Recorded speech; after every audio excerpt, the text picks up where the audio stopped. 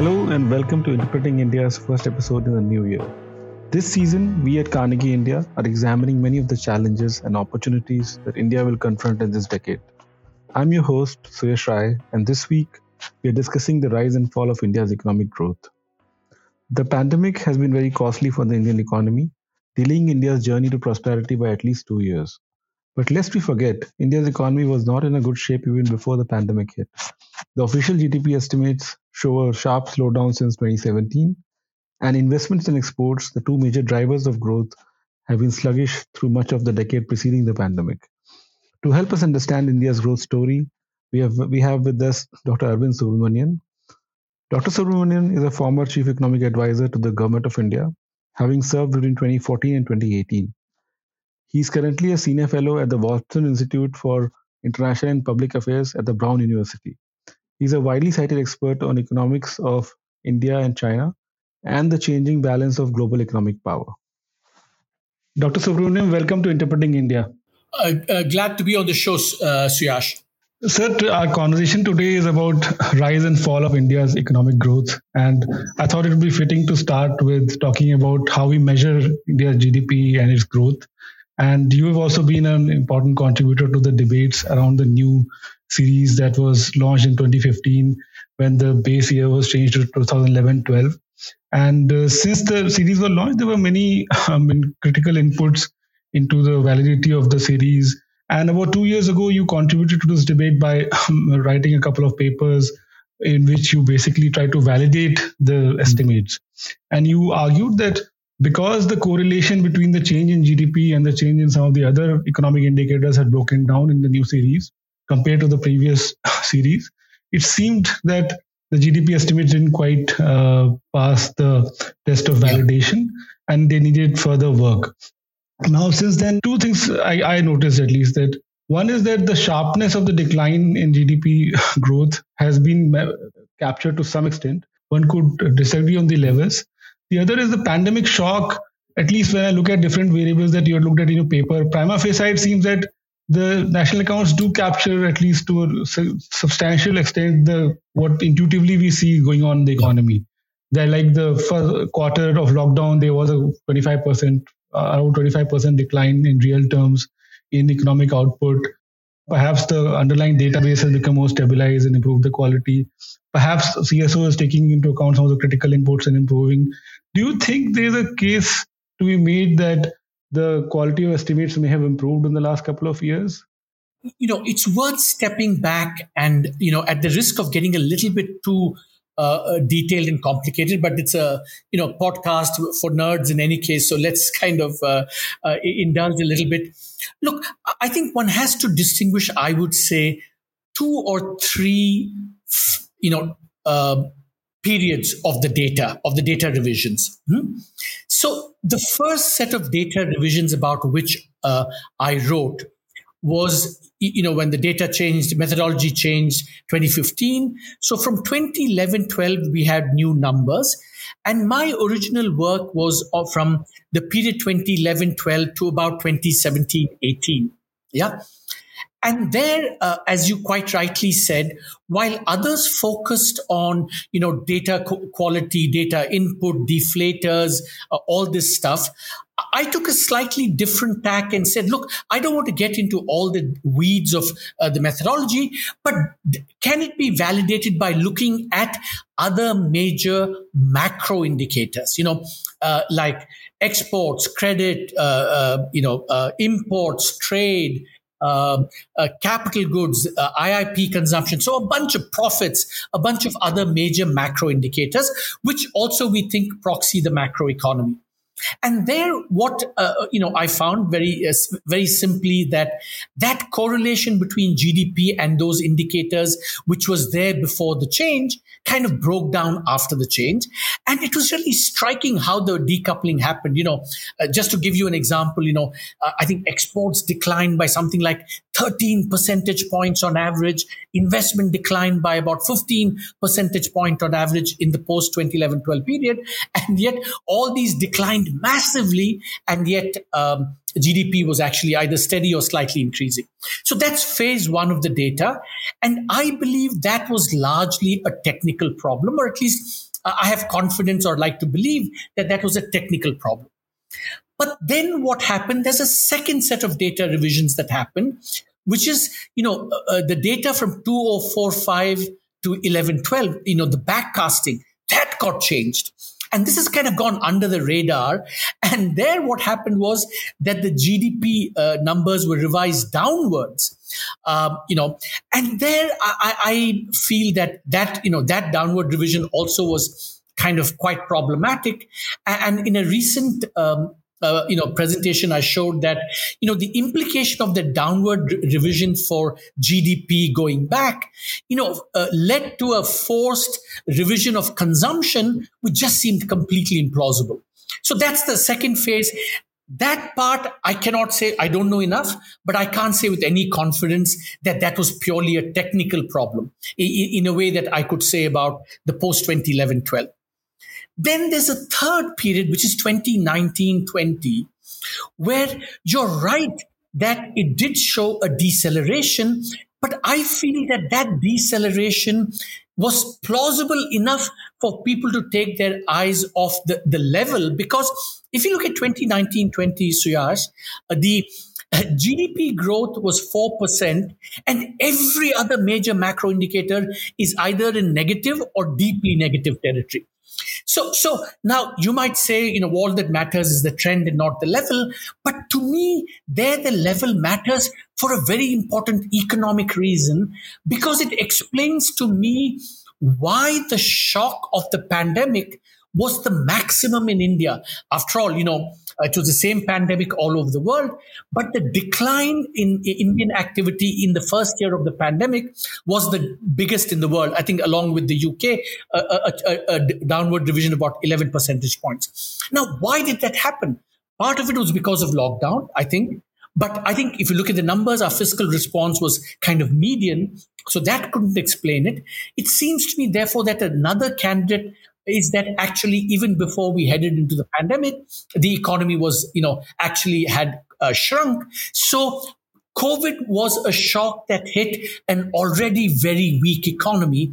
And that weakness was not captured enough by the deceleration. In fact, it can only be captured by a collapse in economic activity. Now, post-pandemic, I think you're right. I think, the macro indicators seem to be tracking the GDP. And I just haven't done enough to have a strong view. But prima facie, it seems that, the pandemic is GDP has tracked it. So we just have to wait and see going forward, how these things track each other going forward. Right.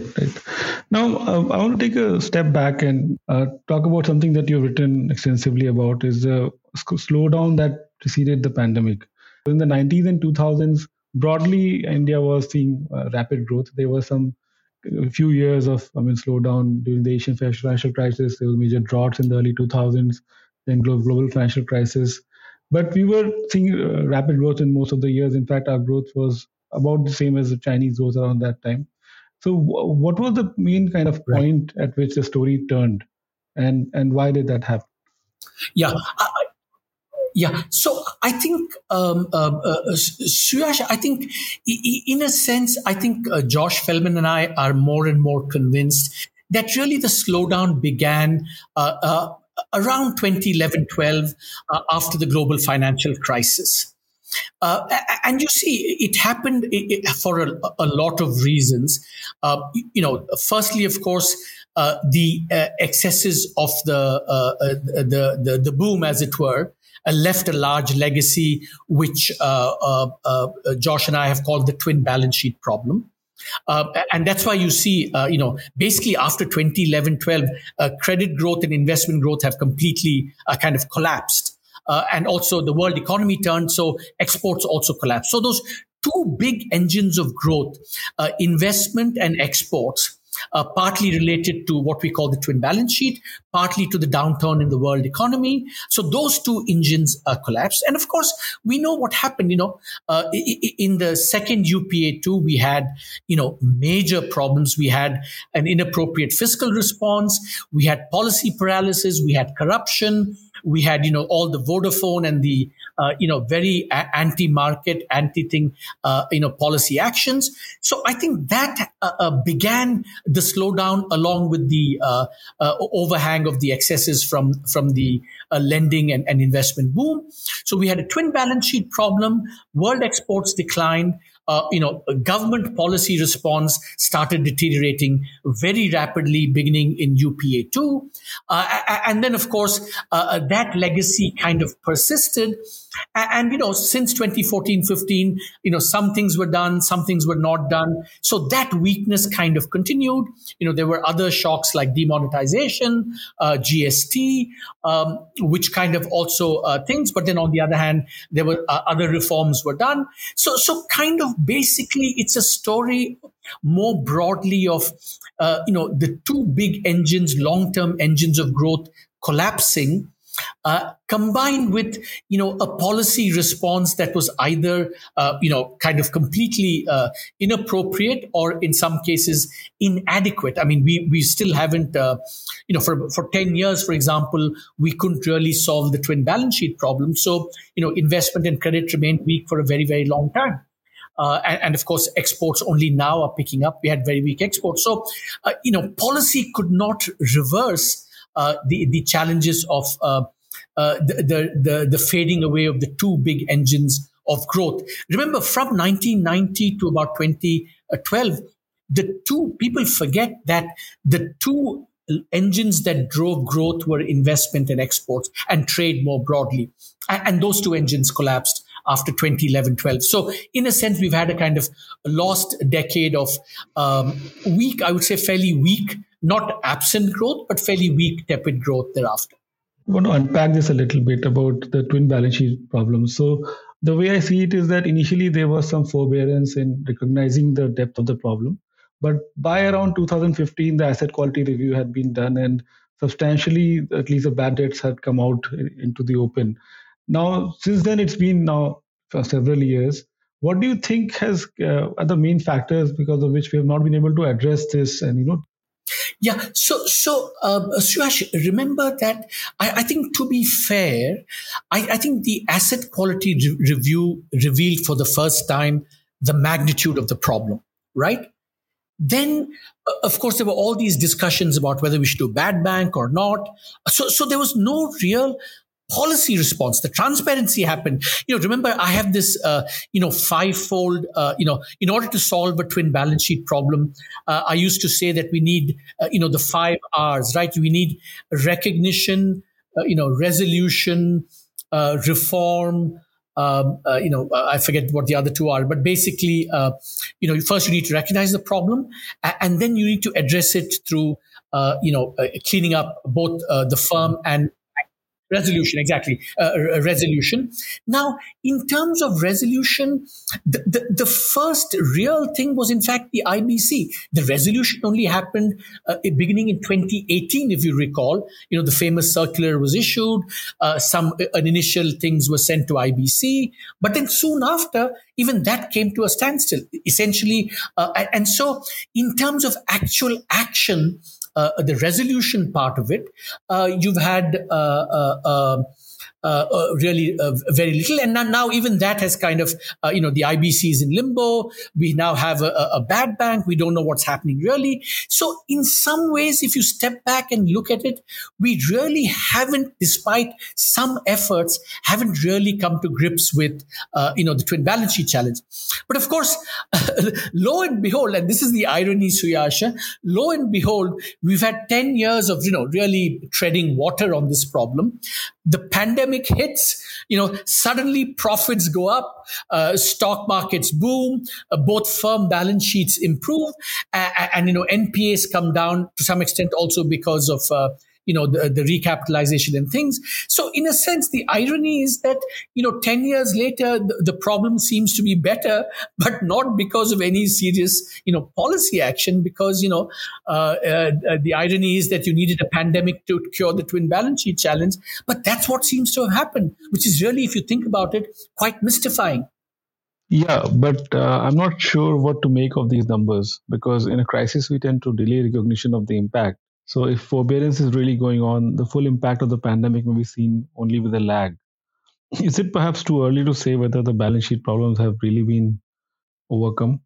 Yeah, so I completely agree, but at least the official numbers are saying that the problem is better. See, by the way, even the current numbers, the levels are still high.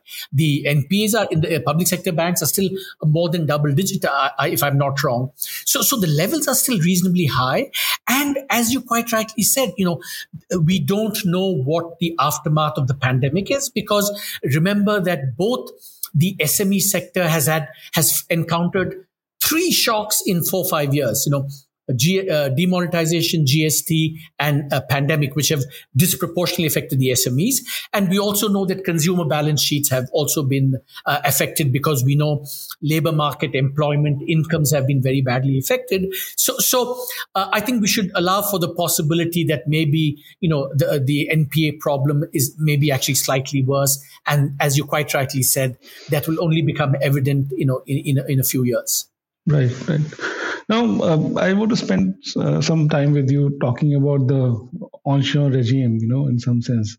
The period of the 90s and the 2000s, where India's growth accelerated and then accelerated again. Yeah. If you look at the narratives on political economy today, that period is considered to be, especially the 2000s, are often considered to be periods of excesses, and in some ways, the political economy order is being remade in a response to that order.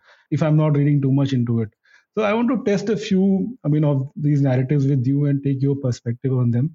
So one part of the strand of the narrative is that old order was corrupt, and there was considerable corruption that drove the processes that ultimately created growth.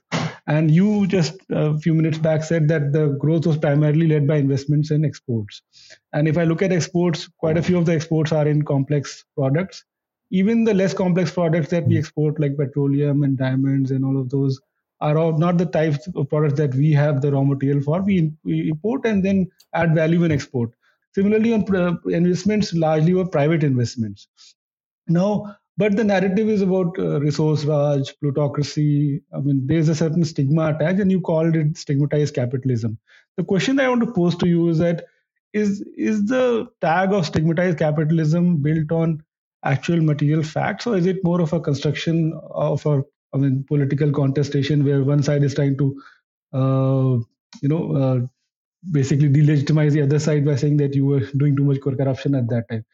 Or can we disaggregate the story and say, okay, this is the part where the stigma is legitimate, and there are other things that were going on that were not of that type? So how do you see the big picture? Yeah, so I think it's a great way of framing this, Suyash. But firstly, Suyash, I would insist that India has had 3 decades of 2 decades of rapid growth and 1 decade of very rapid growth. So, you see, remember the disagreement between Danny Roderick and me and the rest of the rest of the crowd is not about whether the 80s was rapid growth or not. Everyone acknowledges that in the 80s it grew at 6. There was a takeoff.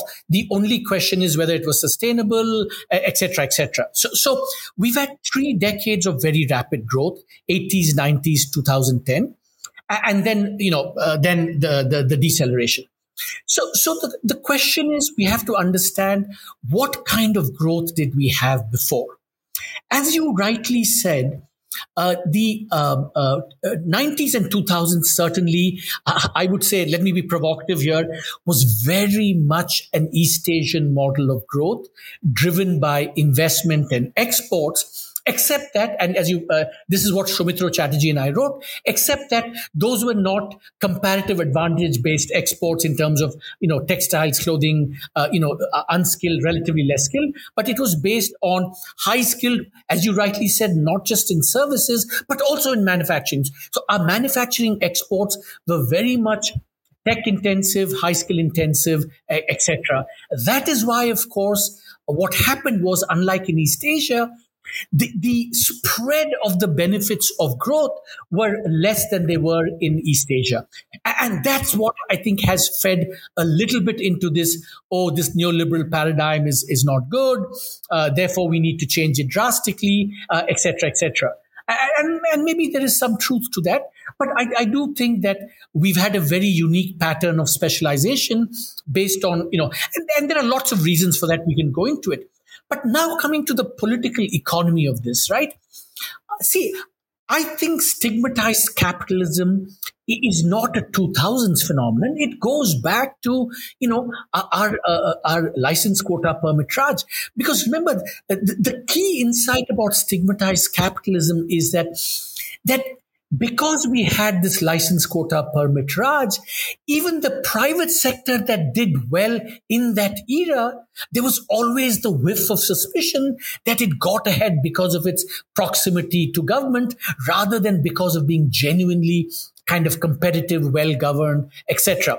And, we don't have to name names, but, there are lots of stories of, big capital basically manipulating the license quota Raj, the minutiae of, tariffs and excises to their advantage. So stigmatized capitalism is as old as the license quota permit Raj itself. I think what happened was that in the 90s and early 2000s, there was this brief period when our services sector did well. There was a sense that, we've had a bit of a break with that because this is a sector that's grown not because of its proximity to government and the state, but because of its distance from the state. It's well governed. It's listed on foreign markets. It's internationally competitive. There's no doubt about that. But then we had the 2000s, which kind of made us realize that, that was an aberration because the 2000s were, they were similar to the license quota Raj, and different only to the extent that the form in which this happened was not based on getting licenses and manipulating tariffs and things. It was based on these, what we call the rents, whether it's spectrum, whether it's land, whether it's coal. So the form of stigmatized capitalism changed. The fact of it did not change. And of course, then we had all the banking related stuff as well. But we know that banking has always been politicized. Credit lending has been always politicized. And, both Viral Acharya's book and I think Urjit's book also say that.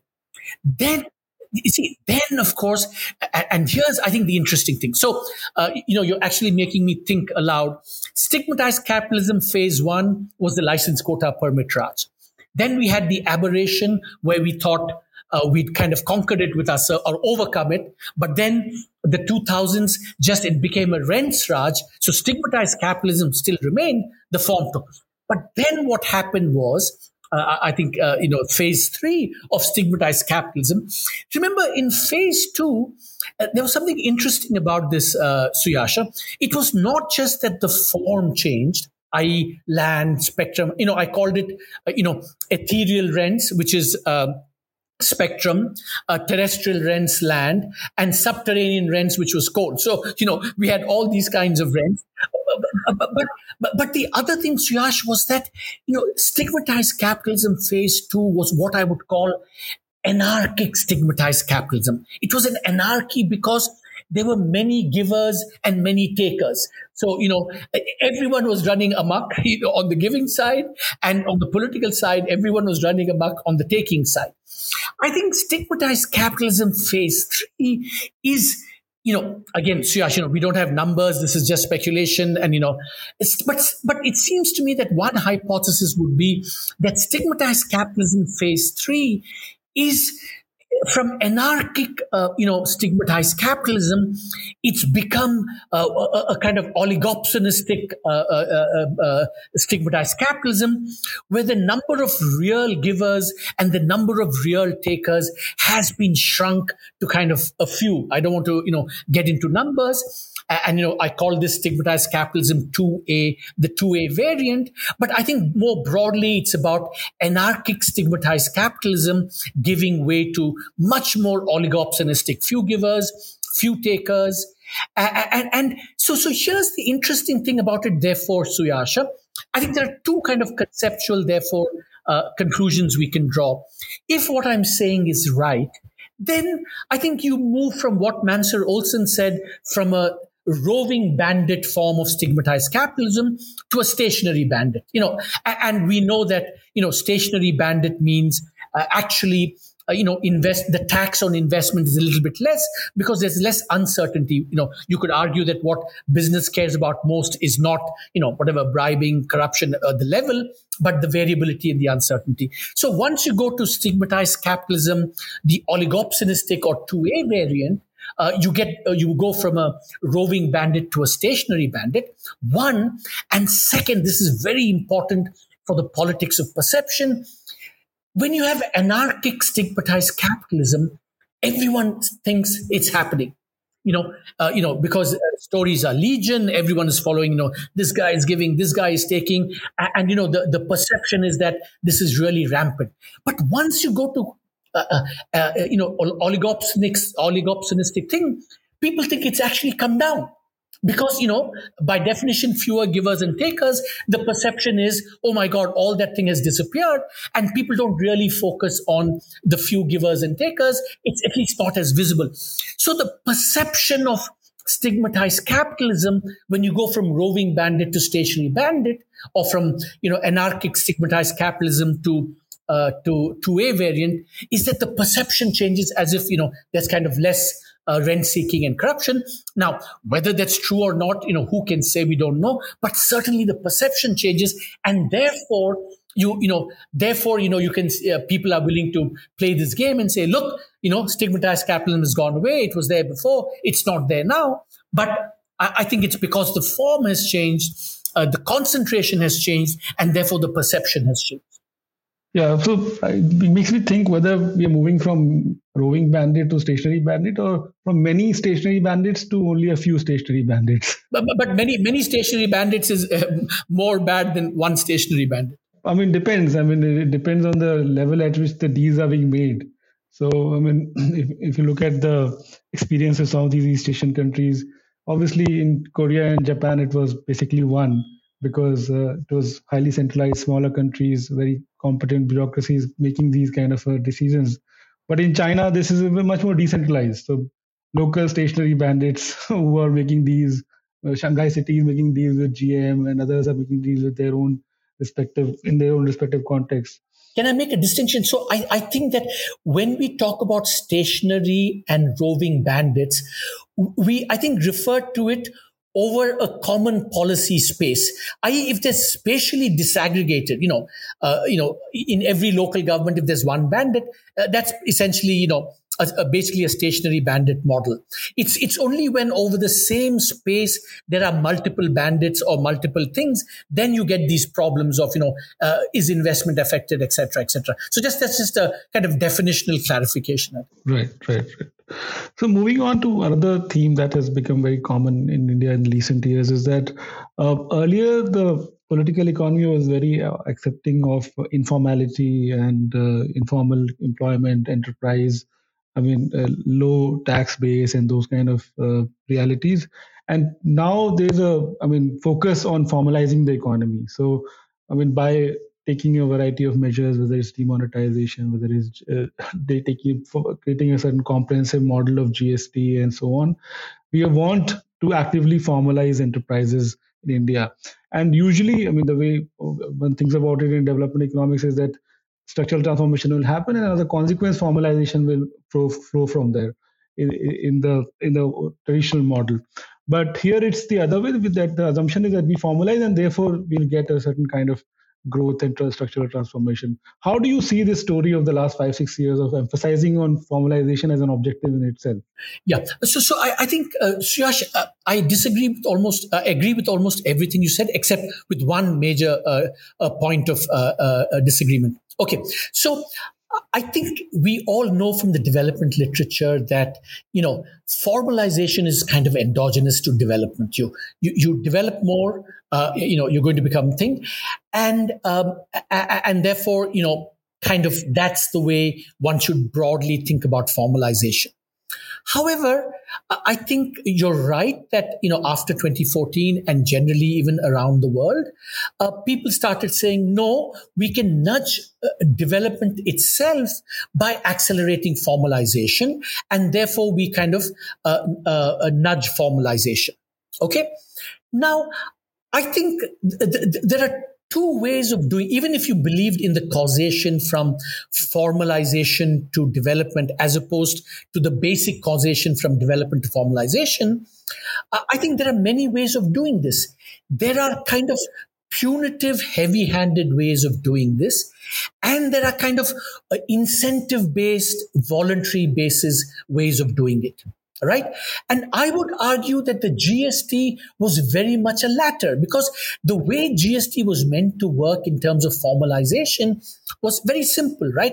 It was not that anyone forced you to register because the thresholds were recently high, but because big firms would have an incentive to buy from other formal firms in order to get this input tax credit and all of that, that would kind of encourage and incentivize the informal sector to become formal, right? So it was very much a nudge-based, incentive-based, voluntary, based way of doing it, and therefore less heavy-handed, and therefore something that I think was actually desirable. I mean, obviously there are going to be transitional costs, but that was very different from the earlier episode of demonetization, which was a very kind of heavy-handed, using sticks rather than carrots to formalize. And so I think would be for me the distinction to make, that one, yes, mostly the causation flows from development to formalization.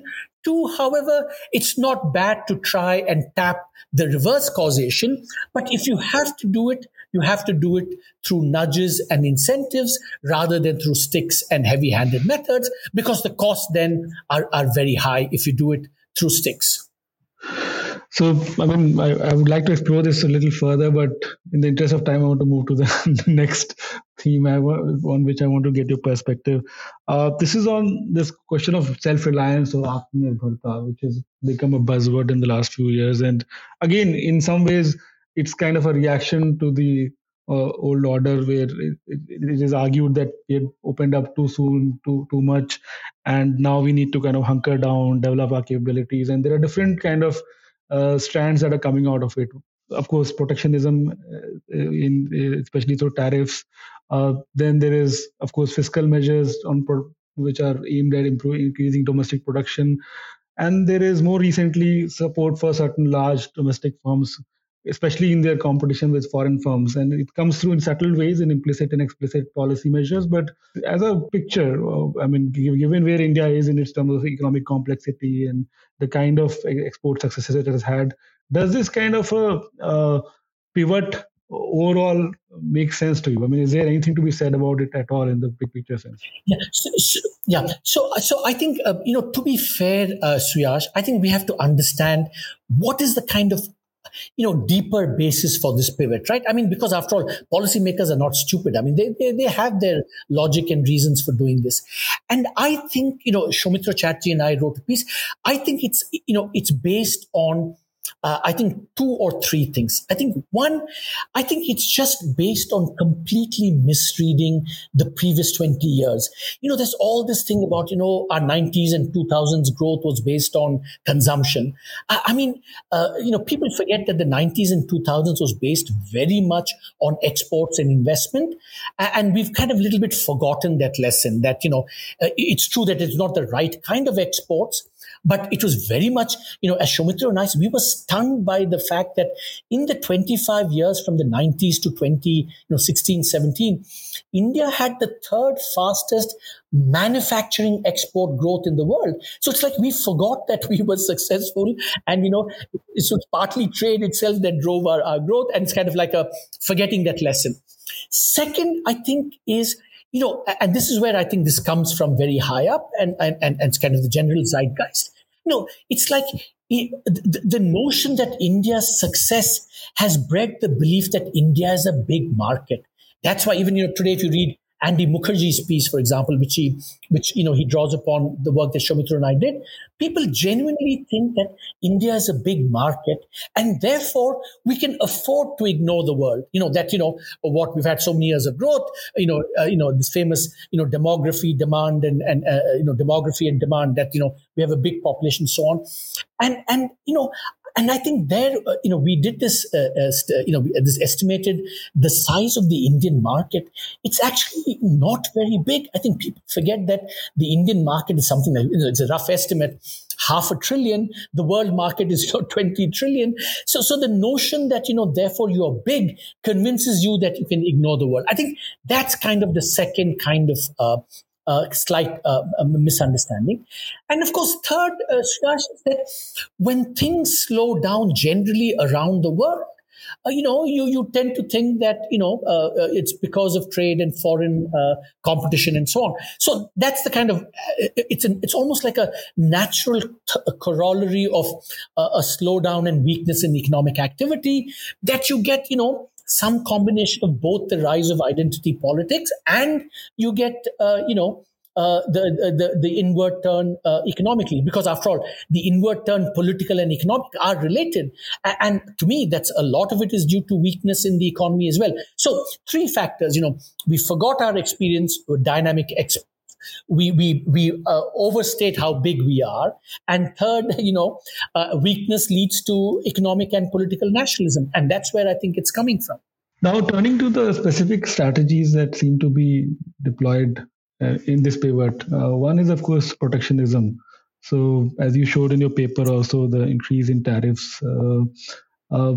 Second is this kind of production-linked incentives, not export-linked. So it's really, up to the firm to produce, and the discipline of competitiveness into exports is not quite there in the design of the schemes.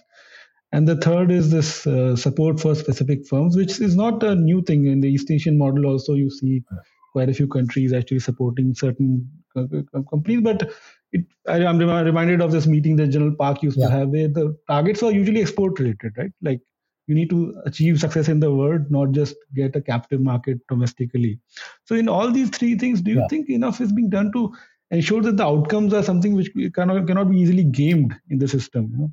Yeah, so I think, you raised General Park. By the way, that when he took over, there was a national, I think, holiday called Export Day. They used to celebrate exports as annually. They would say, how have we done on exports? There used to be General Park announced an export holiday. That's how obsessed they were with exports. But here's, I think, what is common to the industrial and trade policy on the one side, okay, and the promoting of national champions, if I wanted to draw a parallel, is the lack of focus on exports, as you rightly said.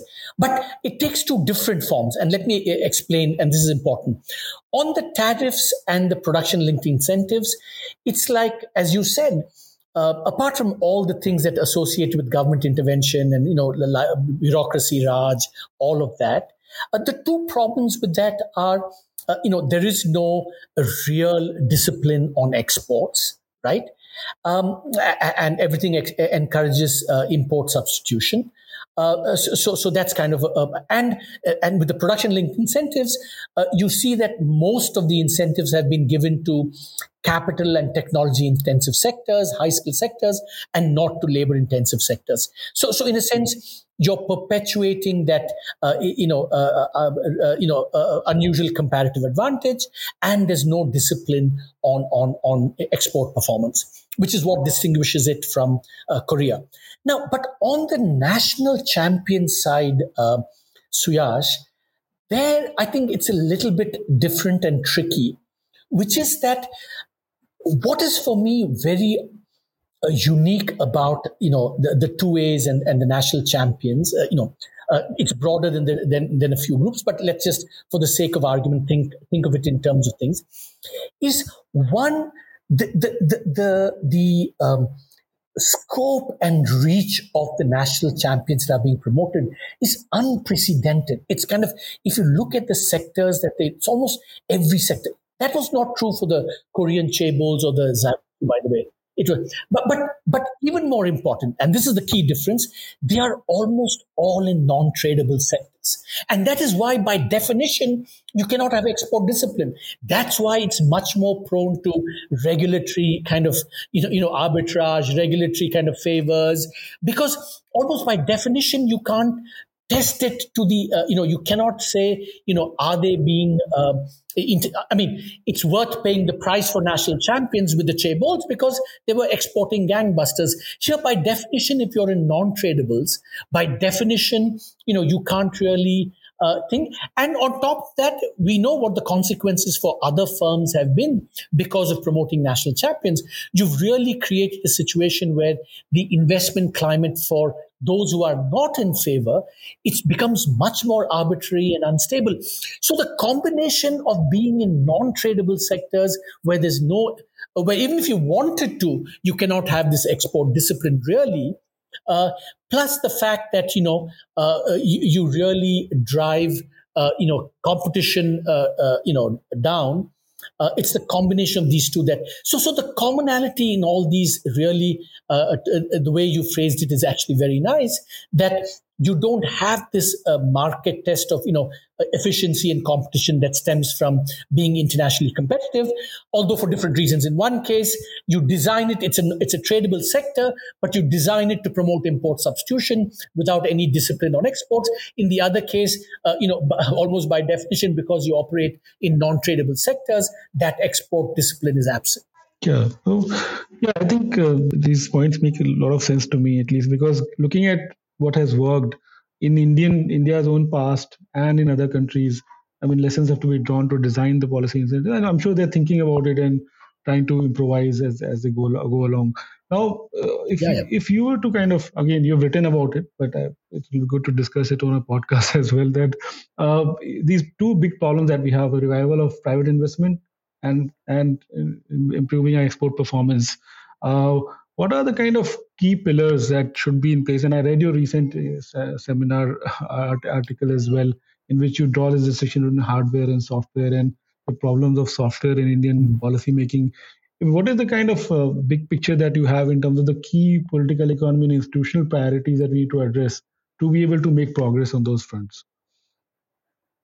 Suyash, by definition, software is kind of a little bit fuzzy, right? It's both fuzzy and it is also much more difficult to address, right? And that's why it's software. Hardware is you build stuff and, you reap the benefits.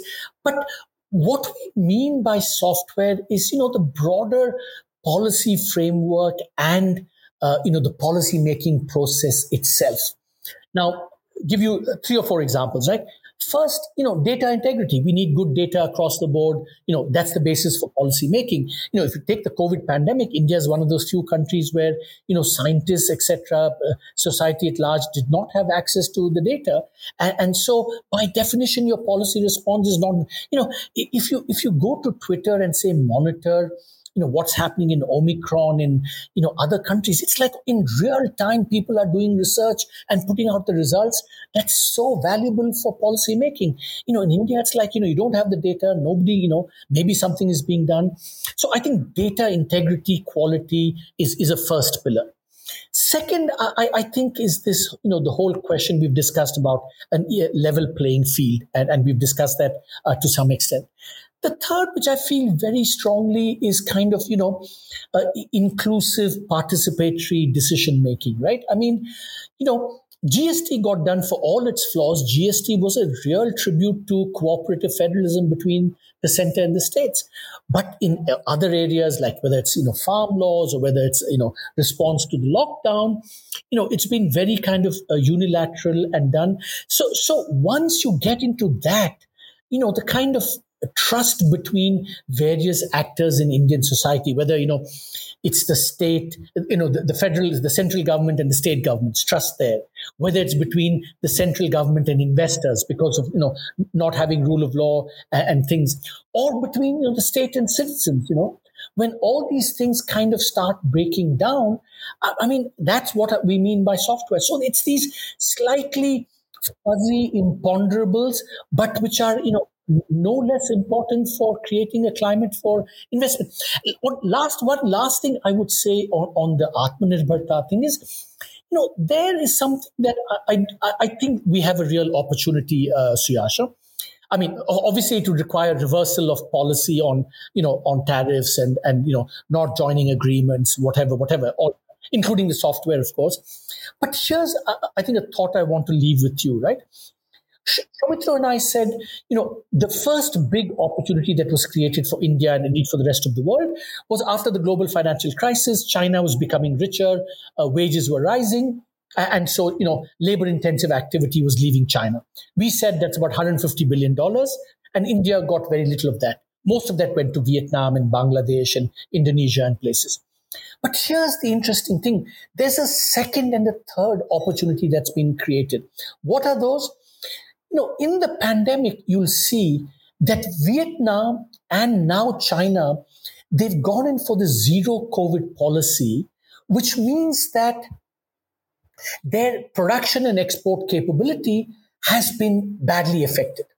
And even today there's a piece in the Financial Times which says, Chinese export capability, because if you're going to, kind of hunker down on a zero COVID policy, obviously your manufacturing and, any kind of contact intensive activity is going to thing.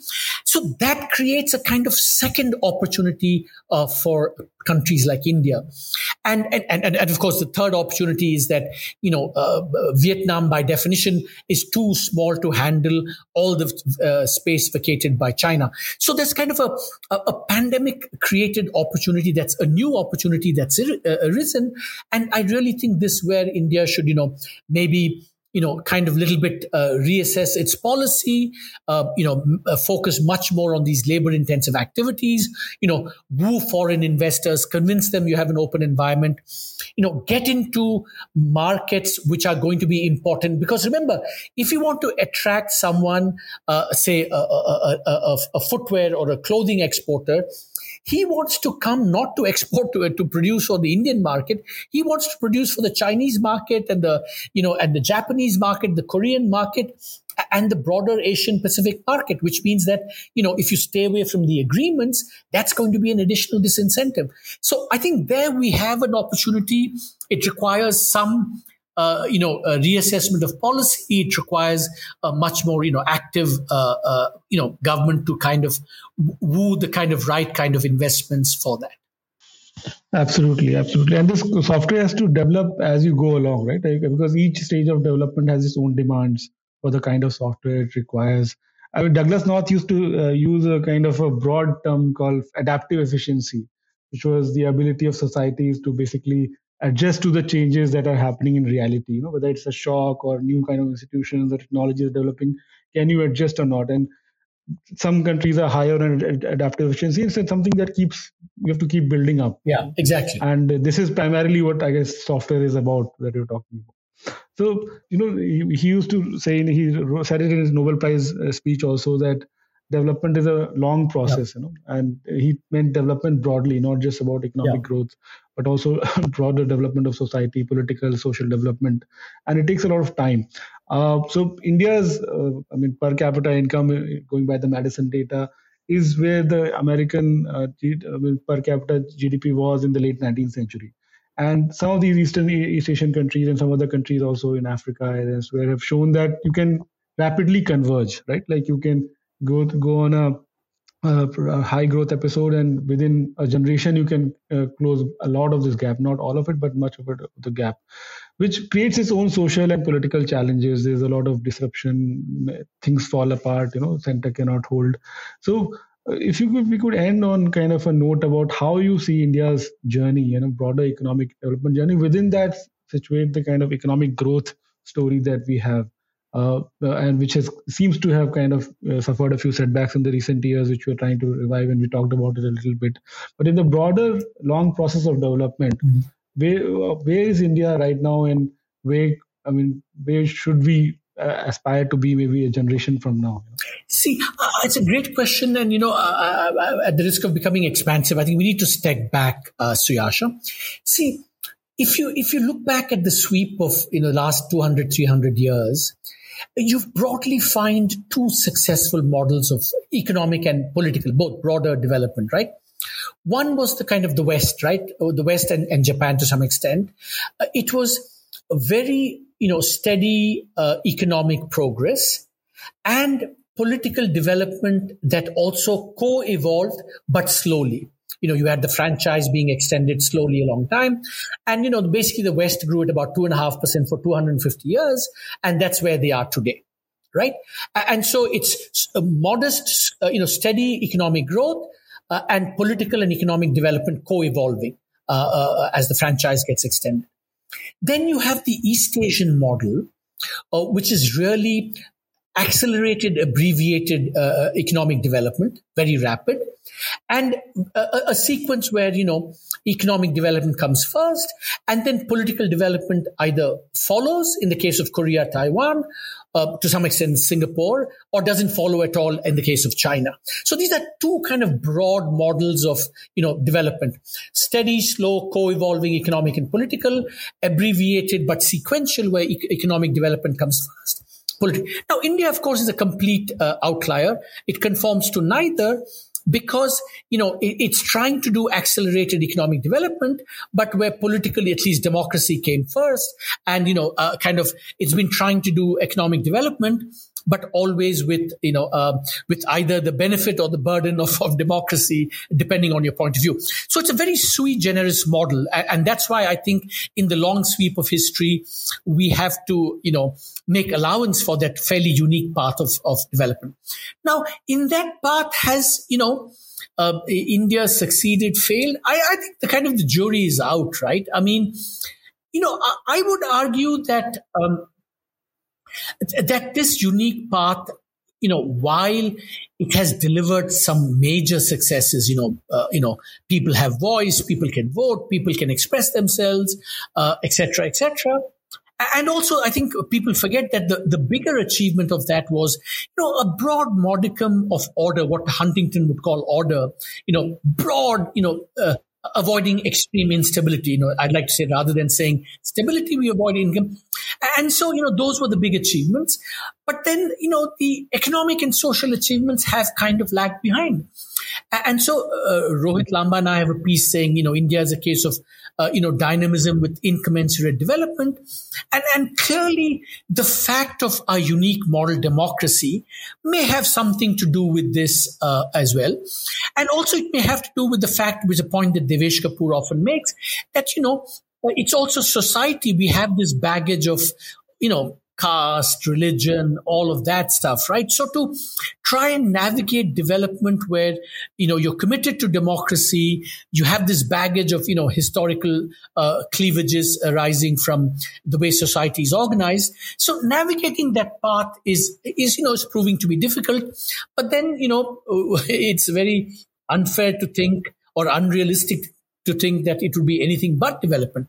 A provocative point I want to make is that, or at least for consideration, is that while democracy has given us a lot, the open question is whether it's also been a burden in some respects, whether it has to do with the fact that we've had to do redistribution very early, whether, the inheritance and democracy meant that, property rights are kind of not quite as sacrosanct as elsewhere. And whether, for example, when we get into policies, exiting from policies is extra difficult because of the kind of, commitment to democracy that we have. I mean, these are all kind of open questions. So I think India is very much a kind of, sui generis model. And, we'll just have to wait and see, history's verdict. But I think it's fair to say that it's been set back a little bit this last decade. And, whatever your criterion, I think it's fair to say on all those criteria, there's been a setback. But I think, the famous phrase of Brodel, right? La longue durée d'histoire. I mean, this is 10 years is nothing in the, broad sweep of history. We'll have to see.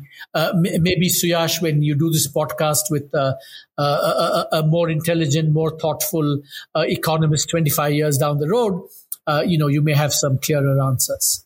Yeah, I mean, thank you for that perspective. And I agree with you that we have to chart our own path, this long journey, and it is going to be a long journey. Just one final question to you, sir. If there is one book on economic growth that you would recommend to our listeners, which book would that be? I see. Can I recommend more than one? I have a whole reading list. Maybe you can direct your listeners to that. I can send you the link to that. You have to. You have to read Jared Diamond. I think there's no doubt about that. You have to read Jared Diamond. I would recommend also, Studwell's book on Asia, which I think is a very good analysis of the East Asian growth experience. I would also recommend, Piketty's Capital and Ideology for a, kind of a broad sweep of the whole issues surrounding, imperialism, inequality, capital, the unequal ownership of capital and stuff. I think that's kind of a really interesting book as well. And another book which I like a lot is Ian Morris's Why the West Rules for Now.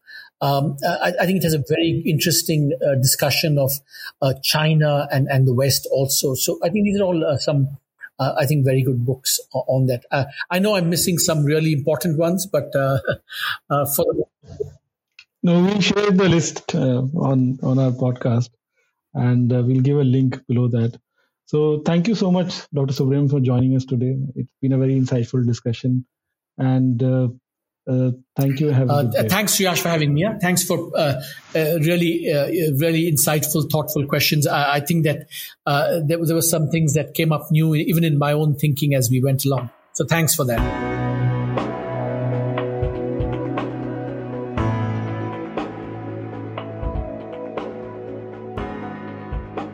We'll be back in 2 weeks with a new episode. To make sure you don't miss it, be sure to subscribe on Apple Podcasts, Spotify, Stitcher, or wherever you get your podcast. To learn more about our research and team, you can visit us at carnegieindia.org. You can also find us on social media on Twitter, Facebook, LinkedIn, and Instagram. Thank you for listening. See you next time.